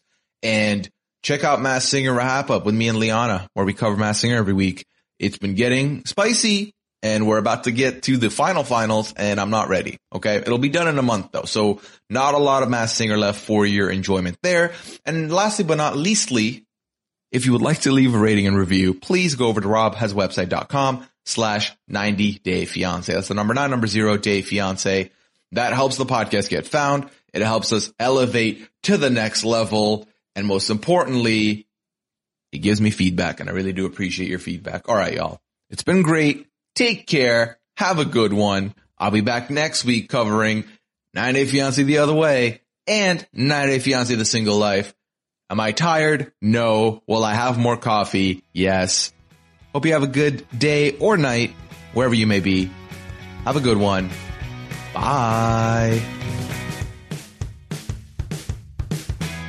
Judy was boring. Hello. Then Judy discovered ChumbaCasino.com. It's my little escape. Now Judy's the life of the party. Oh, baby, mama's bringing home the bacon. Whoa, take it easy, Judy. The Chumba life is for everybody. So go to ChumbaCasino.com and play over 100 casino-style games. Join today and play for free for your chance to redeem some serious prizes. ChumbaCasino.com. No purchase necessary. Void where prohibited by law. 18+ terms and conditions apply. See website for details. It is Ryan here, and I have a question for you. What do you do when you win?